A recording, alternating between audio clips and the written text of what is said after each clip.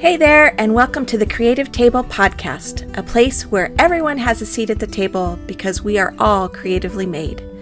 I am Stacey McLaren, and this is officially the first episode of the podcast. But I'm going to use my creative license, get it, and number this episode 0.5, like half of an episode. Because I can, and because it's really not the episode that will set the tone for the rest of these podcasts. Really, it's because our number one episode will drop on Thursday, September the 3rd, this week. This is a little mini episode, though, simply to introduce myself to you and give you a little peek inside my heart for starting the Creative Table podcast. So, grab a cup of coffee or a glass of wine or a glass of sweet tea, and let's get started with episode 0.5. First of all, the basics. Just a little glimpse inside who I am. I am most definitely a middle-aged woman, and I'm mostly happy about that, aside from the fact that my body seems to be running on its own agenda and not the one I would like it to be on. I was born in Texas, but I have lived most of my life in the desert southwest of Arizona. I love Tucson. I am married to the love of my life, and you will hear me refer to him as the rocket scientist often. We are very proud grandparents of a wild and crazy and so sassy 6-year-old grandson, and we can't imagine a better role in life right now. For those of you who are interested, I am an Enneagram 2 Wing 3. On the Myers-Briggs scale, I am an INFJ, and my top 5 strengths on the Strengths Finders are developer, input, empathy, responsibility, and intellection. And if you don't yet know what Strengths Finders is, hang on, because in a few weeks we will be talking to my very good friend, Zach, about that. It will change the way you lead and lean into creativity.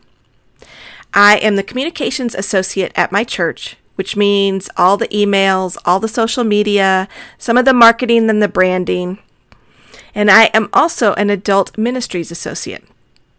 I take care of leading our First Impressions team as they welcome everybody to church on Sunday mornings. Personally, well, if I'm being really honest, I am a total perfectionist. And I fight for every ounce of grace to give myself because of that. When I am passionate about something, I am all in. And sometimes that's not a good thing because I can be judgmental and very snarky. Think the Pharisees in the Bible. I overthink everything, and usually that happens around 2 a.m. I battle a couple of different autoimmune diseases, as well as a pretty substantial anxiety and depression season, I guess you would say, in my life. That's another topic we'll be diving into later on. And yes, mental illness does get a place at this creative conversation. Some of the things that I love aside from family are coffee, wine, good food, hummingbirds, flamingos, the beach, which by the way, I'm heading there in a few weeks, and I will be recording an episode from San Clemente. I love peace and quiet, a good candle, unicorns, and my friends with a passion. I am learning about developing spiritual disciplines and truly stepping into what it means to take time for rest and renewal and what happens when you don't. Trust me, people, your body will let you know that you're not doing it right. Now, to the creative stuff. I don't ever remember a time where creativity of some sort wasn't in my life. Whether it was cooking with my grandmothers, I can remember making divinity with one of my grandmothers every Christmas time. And I can remember sitting and having great conversations with another grandmother on her porch as we snapped green beans. As a matter of fact, the smell of fresh green beans brings me right back to that front porch. Or what about planting a garden? Learning to crochet with my mom, cross-stitching from my stepmother, helping my dad rebuild a car engine or a carburetor or even a clutch. And I can't tell you how many times I had to do that because the rule was he would replace the first clutch But anything after that, I had to step in and either help or do it on my own. Little tip to any teenage listeners out there, don't street race. Anyway, I was an only child, and so I have some very creative and imaginative memories of just play, learning how to play with your imagination, how to make things out of boxes, and I'm sure every little girl out there has used a towel to make a bridal veil, right? Or a t-shirt that was kind of pulled up over your head and draped down the back. Of course, those are moments of creativity. So, in my adult life, I have found many artistic ways throughout the year to express that creativity. Yes, I embrace every hobby that I have, full force, all in, 100%, no looking back, until I don't.